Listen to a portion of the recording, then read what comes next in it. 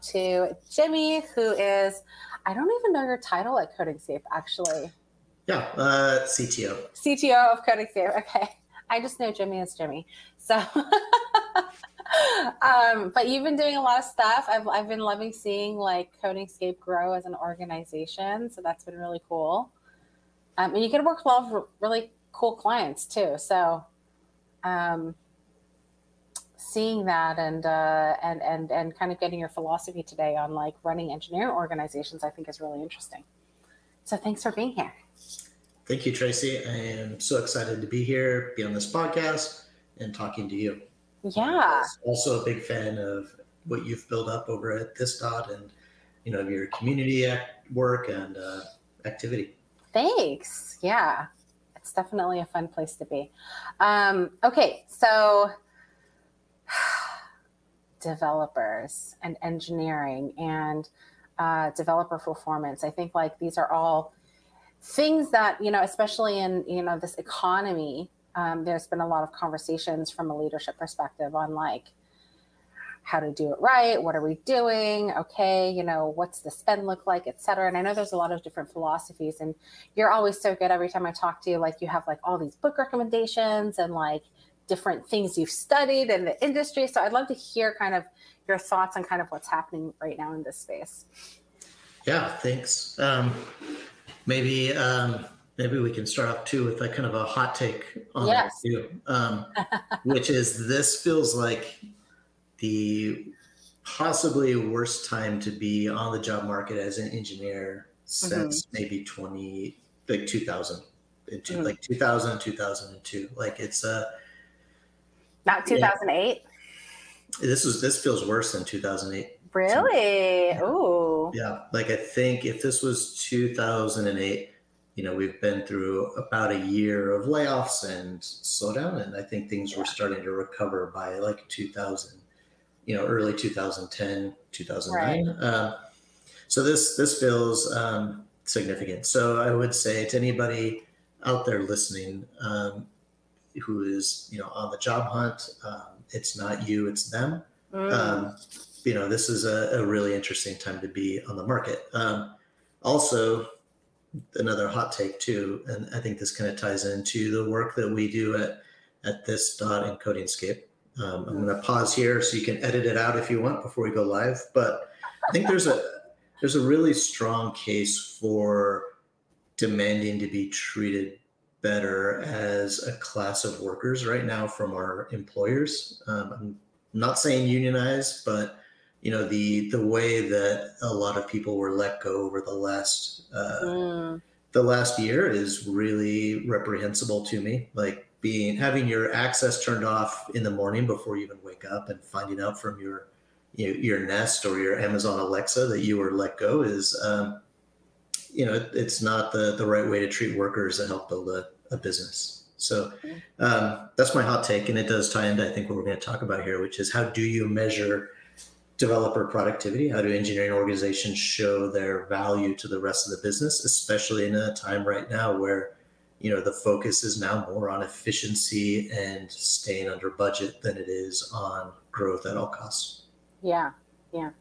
It was nice, you know, the past few years, just like, well, we're just testing stuff out. Let's just hang out for a little bit and see what happens. But yes, definitely like going back to the basics and figuring out like what actually drives the business is most of the conversations that are happening. So you were talking about like different frameworks you've been following. Like, do we want to kind of talk through those things? Because I think looking at different frameworks and philosophies is really interesting. Yeah, I'd love to. My background here, as far as recommendations go too, is if you're not subscribed to the Pragmatic Engineering newsletter, that's a great one to follow. This was a conversation that happened maybe back in earlier this year in the newsletter between the newsletter author and another expert named Laura Taco. And it was a conversation about a couple of different frameworks. And then last month, McKinsey came out with their own framework and kind of dropped a bomb into the whole conversation. about it. Yeah. So this is a great time to recap on that. This is so funny that you mentioned Laura, because her and I are on the same baby schedule. So she's awesome. And I was like just talking to her, but I didn't even know she was, in this whole thing. So that's really cool. Yeah, I actually just took a workshop from her that was really awesome. Oh, that's so much fun. The highlight of that workshop for me was watching, we took a metric, and the metric was, how do you measure a developer's ability to innovate and to work autonomously? And she helped us actually break that down into things you could measure. And it was incredible, right? Like, how do you turn developer autonomy into a measurable metric on your developer engineering dashboard? And that was a good thing to watch her do as an expert. So we could just hang up now and let's go get Laura to talk about this. I know. Well, I just invited her, and she's like, "Oh, we got some baby stuff happening." I was like, "Oh, me too." But awesome. We'll calm down in a bit. Okay, yes, let's get back to it. But I love that. I love that you're mentioning Laura, and I'll have to tell her. Yeah. So I think the kind of baseline is what is referred to as the DORA metrics. And Google, I believe, kind of pioneered these, and it's featured in the Accelerate book.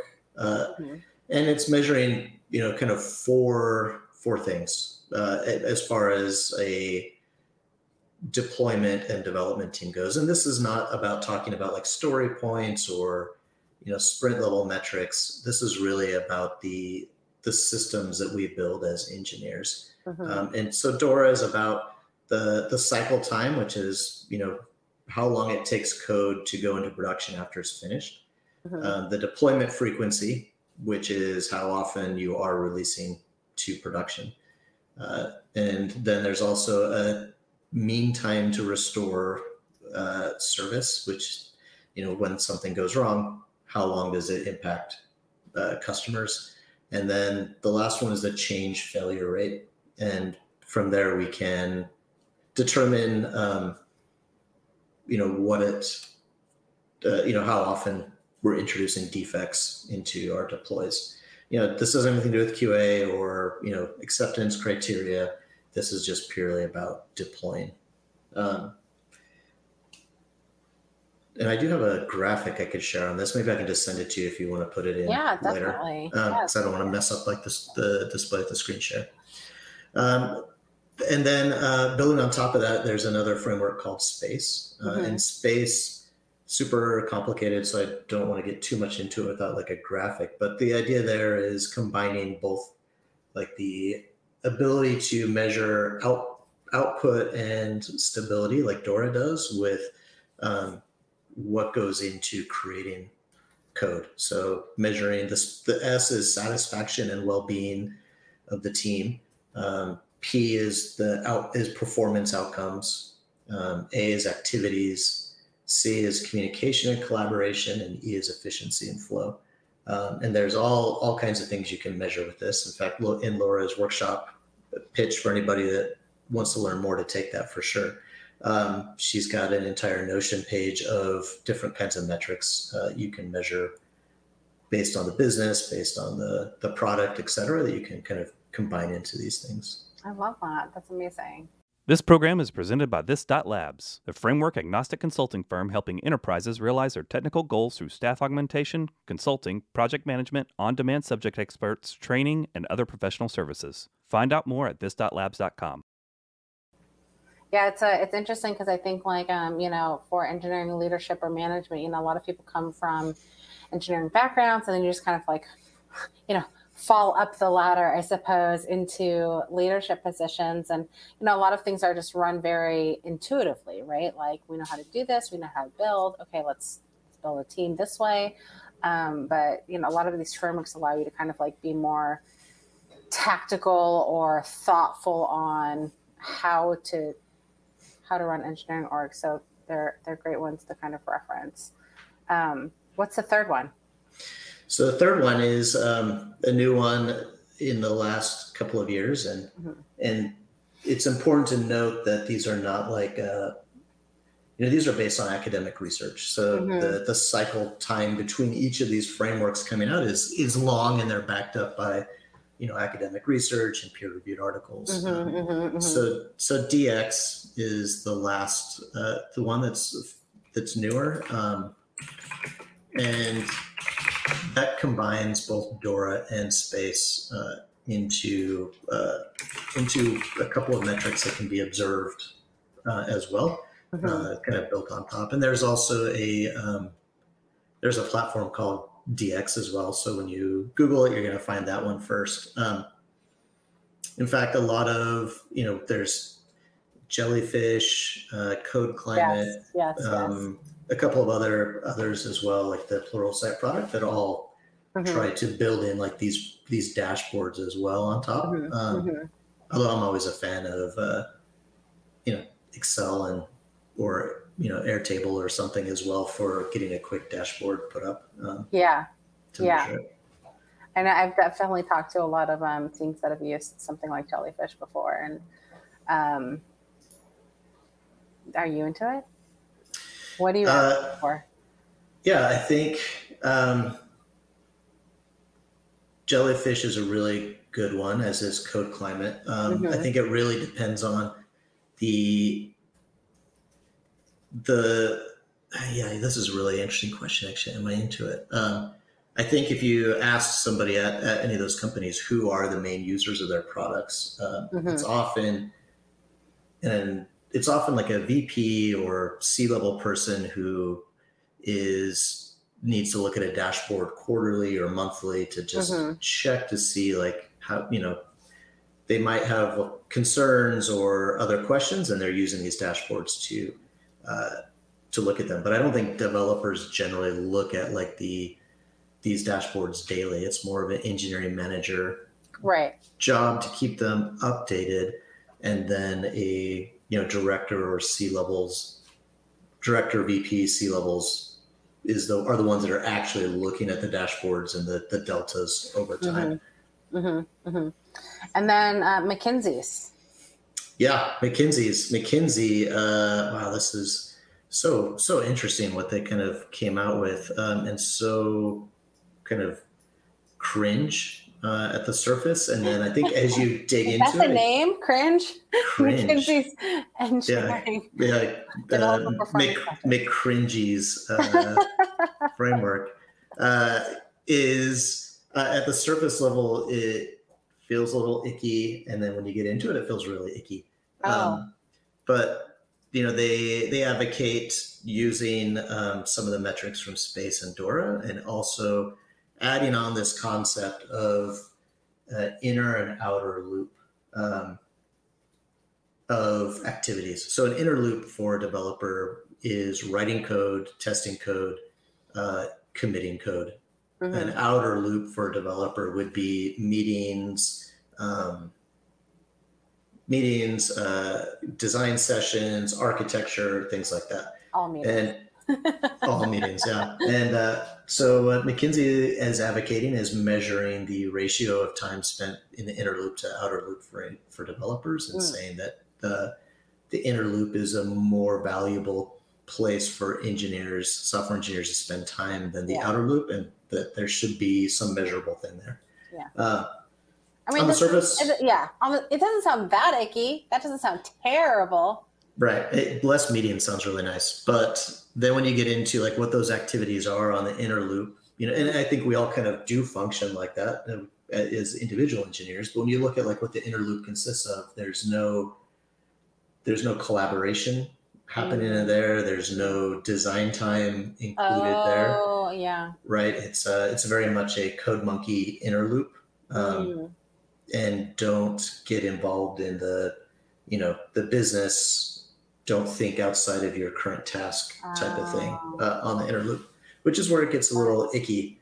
Yeah. Also, it does feel like to me that McKinsey is maybe trying to, by using that inner and outer loop terminology, I think they may be trying to create some sort of big O notation for developer productivity, so they can, effectively sell that to one of their clients to say, You've got you shouldn't talk to the developers. You have these outer loop people.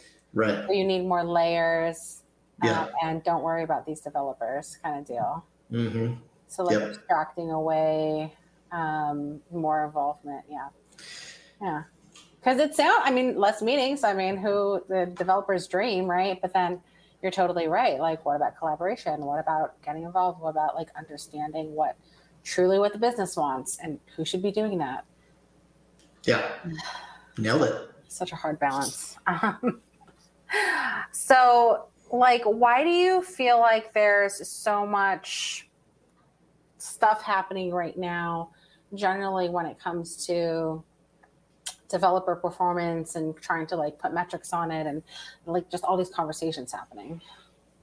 Yeah, that's a good question. I think we're in an interesting time in the economy, as we kind of opened up talking about, and there is a lot of demand on business models to be more efficient. And so that's really flowing down to all the other areas and aspects of organizations as well. Yeah. But do you feel like, do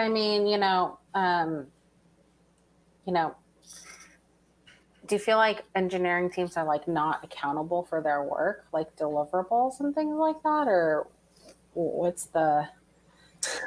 Yeah. Wow. I've been on a lot of different engineering teams. So that's, and I'd say, I think how I'd answer that is to say that, especially for like the past like 5 or 6 years, outside of working on a startup, and I don't think if you're on a startup, you shouldn't be implementing these dashboards because your job is to build a product first. But on larger engineering teams over the last, half decade, it's been very good times, and, increasing efficiency of a process, like a checkout process or a conversion of between one step of a funnel and another by even less than 1% could result in millions, tens of millions and more dollars in revenue for the business itself. And so the accountability has been on, or the accountability or the metrics everybody's been looking at are like the end result, the trailing indicator as far as, did we drive more revenue? Yes, then what we did must have worked, which is not always a true statement. Now, without the ability to use like the trailing indicators of revenue, customer acquisition, et cetera, engineering organizations are flailing a bit, trying to figure out how to measure success and also how to measure impact of changes made in the engineering organizations. Because like, I guess, if you take that checkout flow, for example, right? It's like, oh, well, we improved conversions by X. And are you saying that like maybe some of those improvements were just based on like the economy doing better, the economy booming generally? And like now that everything is down, the hey, we improved conversion rate by X might be a little bit off because now we're kind of like in a down economy, so there's less whatever, and then it's like, well, what value is this? Yeah, exactly. From a business sense, maybe things are being discounted or conversion rate is increasing, but the total number of customers acquired through marketing is down. The average sale value could be lower. Like, all kinds of things mean that it doesn't, that improving the funnel conversion rate, it doesn't move the needle as much as it did before. Yeah. That's an interesting one to ponder on. Does performance actually affect revenue? We thought it has for 5 or 6 years, but maybe we're wrong. Another hot take. Yeah, and that's kind of where, if we were maybe at a bar, I'd be getting into this next topic, which is like, does it make sense to have 100 engineers working on increasing conversion rate of like the final step in a checkout flow, or should they be launching rockets into space, or basically building large language models or something, right? Like I think the period we're moving into is going to be one where new bets are rewarded more than improving efficiency of existing processes. That's kind of interesting too, because I feel like almost in this economy, you look at things, or I mean, not even just in this economy, right? But like generally speaking, if you double down on what's working and improve, the thing by the 1%, the 2%, the whatever, you would think that that's more productive than making big bets. Like, spending, whatever, we're going to spend like 80% of our, R&D budget on something that might not even impact us from a revenue perspective. We have no idea. And versus like spending 80% of that engineering, the R&D budget on improving the product. So you think we're moving more towards the 80% spent on R&D? Because I feel like that's what we've been doing for the past 2 years. Mm-hmm. Like, no? I think we're going to see even more of that here. Like more R&D. More R&D, yeah. Really? Because isn't that like so counterintuitive though? Like that feels very counterintuitive to me. Yeah, and I'm happy to be proven wrong on this too. But it feels like especially with the efficiency tool gains coming out of like LLM type stuff, as well as stuff we haven't really even tapped into yet, which is starting to run large language models and other neural nets on like smaller and smaller devices that we're going to be hitting like an inflection point where there's a lot of new technology to implement, as opposed to just, I keep using the shopping cart example just because Shopify is such a huge thing right now. But instead of continuing to kind of squeeze less and less juice out of existing platforms. Yes, this is definitely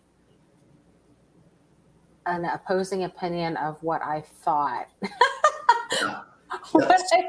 Spaces I'm really interested in for developers, and that we were just talking about, it is a hard time for developers to get hired at some of these companies, but I think there's a tremendous opportunity in space, in VR, AR stuff. There are new hardware platforms coming out for those. I think data science and machine learning is just getting started. New forms of interfaces beyond like cell phones and computers, voice type stuff. I think there's a lot of work to do out there, and it's not iterating. It's ground up work. It's not iterating on work that has been done for the last 20 years. I mean, well, that's fun. I mean, that means there's a lot of jobs that are about to come. So in new spaces. So like, okay, suggestions, best practices for how engineering teams can kind of overcome the challenges or questions when it comes to developer performance. Yeah, I think the biggest one I've seen, Codingscape and this are both consulting groups. And so I'm sure you've probably seen this too, which is where, at some point, some VP or C-level person who's tangential to the development team is wondering why things take so long. And so they Google how to pull stats out of GitHub or something. And then they go to the VP of engineering or engineering manager with like a list of like, some report they pull out of GitHub that's not really actionable, and say, we need, this is why things are taking so long type of thing, right? Like nobody's coding, or there's not enough pull requests because I read online that there should be more pull requests. And so when things get to that point, it's already kind of gone bad. So engineering managers and directors need to be ahead of that conversation, and these dashboards help, but good communication helps even better. I think it's like the best practice is just being clear. Engineers, I think we all have the mentality that as deadlines get closer, we start to work harder, and then we can solve all problems by crunch time. In fact, one of my favorite books that we talked about earlier, The Soul of the New Machine, is about like some epic crunch time that created like one of the first mini computers. And that ethos exists still in software, but when you're dealing with a large organization that has marketing and it has sales, and people need to be able to like schedule their campaigns and, you know, ramp up sales teams for a new launch, that you have to give them plenty of heads up when things are behind schedule, or if a project is at risk, not just assure them that we're going to work as hard as we can to finish on the due. Yes. And healthy as well. Amen. In that life. Okay, but before we go on, I forgot to say thank you to our sponsors, This Dot. Thank you, This Dot. Thank you, my team, for letting me like hang out with people like Jimmy, chat about this stuff, and really share more about engineering and leadership. This Dot, we're a dev consultancy, so we get to work with fun companies like PlayStation, Capital One, Herman Miller, T-Mobile, and if you are facing challenges like you need to upgrade your legacy systems, let us know. You can visit us at thisdot.co. That's thisdot.co. Jimmy, before this conversation, we talked, and you gave me the most funnest, best hot take I've ever heard in my life. Oh, there were some good hot takes at the beginning of this conversation as well, but you know, waterfall versus agile. You were saying waterfall is the way. Oh, I just got canceled. I'm actually looking at all my tweets getting ratioed right now. I think, you know, we were just talking about how important it is to flag when, you know, a project is either running behind or at risk for some reason. And this is still the same, like the best practices thing. Like, how do you counter this? Mm-hmm. And I think the hot take we just talked about, which is waterfall is not dead. It means we should acknowledge that some projects are effectively waterfall in that the requirements are defined up front, the scope is well understood, and the job is to burn down that list of requirements and tasks. The job is not to iterate every 2 weeks and learn and add new requirements to the burn down. Yeah. I mean, that makes sense. I mean, I feel like, every agile organization is like agile-ish anyways. Mm-hmm. Like, what truly is agile? Yeah, it's, I think we recognize as practitioners that continuous integration and continuous deployment lead to higher quality software. And that the agile methodology of, especially when you add product managers into that agile methodology, results in software that better meets the requirements. But also there are projects that are well scoped, like we just said. And if we try to take an agile methodology approach to that, we can end up increasing the scope of the project beyond what was initially actually needed. And we can introduce bloat in the form of meetings. If the backlog is set from the beginning of the project, and we're still doing backlog grooming, then we're kind of wasting a couple of hours a week. Who's introducing that? Are the engineers or the agile coaches?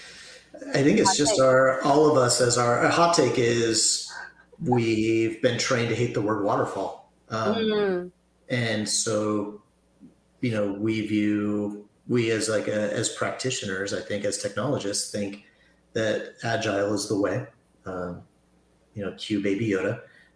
And instead, we're falling for the same problem of taking a model and applying it to a process that doesn't actually fit the model. So we can take parts of agile and apply it to projects, but we should always be aware of how our methodology matches the scope and requirements of a project. That makes sense. And it's funny because like everything you say, right, is like it's so counterintuitive, because like you say like less agile means less meetings. Yes, but then less meetings equals less collaboration, and then again we're trained to hate this word waterfall. So when you say that and you say more waterfall, then everybody cringes. And, what is that? It's just, it's because, that's how we were trained. So is it really that bad? Here's a great hot take then for you. Something like a best practice we have at Codingscape is we find that a Google Doc is the best place for stand-up updates. Okay. And that is because it provides a history of the stand-ups, and it's a long-running project is going to have a templated response for each of those. And really the most important thing I feel for stand-ups in our current iteration is, one, it shouldn't take an hour, right? Like it shouldn't be a huge time waste. And two, it should surface blockers. Yeah. And if it's surfacing a blocker, that means you got to follow up on it, and somebody else needs to know about it beyond just the stand-up. And so we use a Google Doc, and we'll paste that into a Slack channel or wherever like a async stand-up needs to happen, or if it's in-person stand-up, we'll read off of it. But I think that's my hot take is Google Docs are a great format for stand-up updates, and saves you a meeting. It's funny because I work across, like engineering and marketing, and in marketing, or, when we do things like developer relations consulting and things like that, right? We use the Google Doc and do the same thing. We have weekly updates. So it's like, it doesn't even sound terrible to me. It sounds like it makes sense, but yeah, that idea of history and like helping understand. And you could probably put one of these, one of these tools, like Jellyfish. They'll take all your stand-ups and stick it all into like some sort of, GPT for engineering or something, and it'll calculate out all the issues. That sounds amazing. Also, emojis.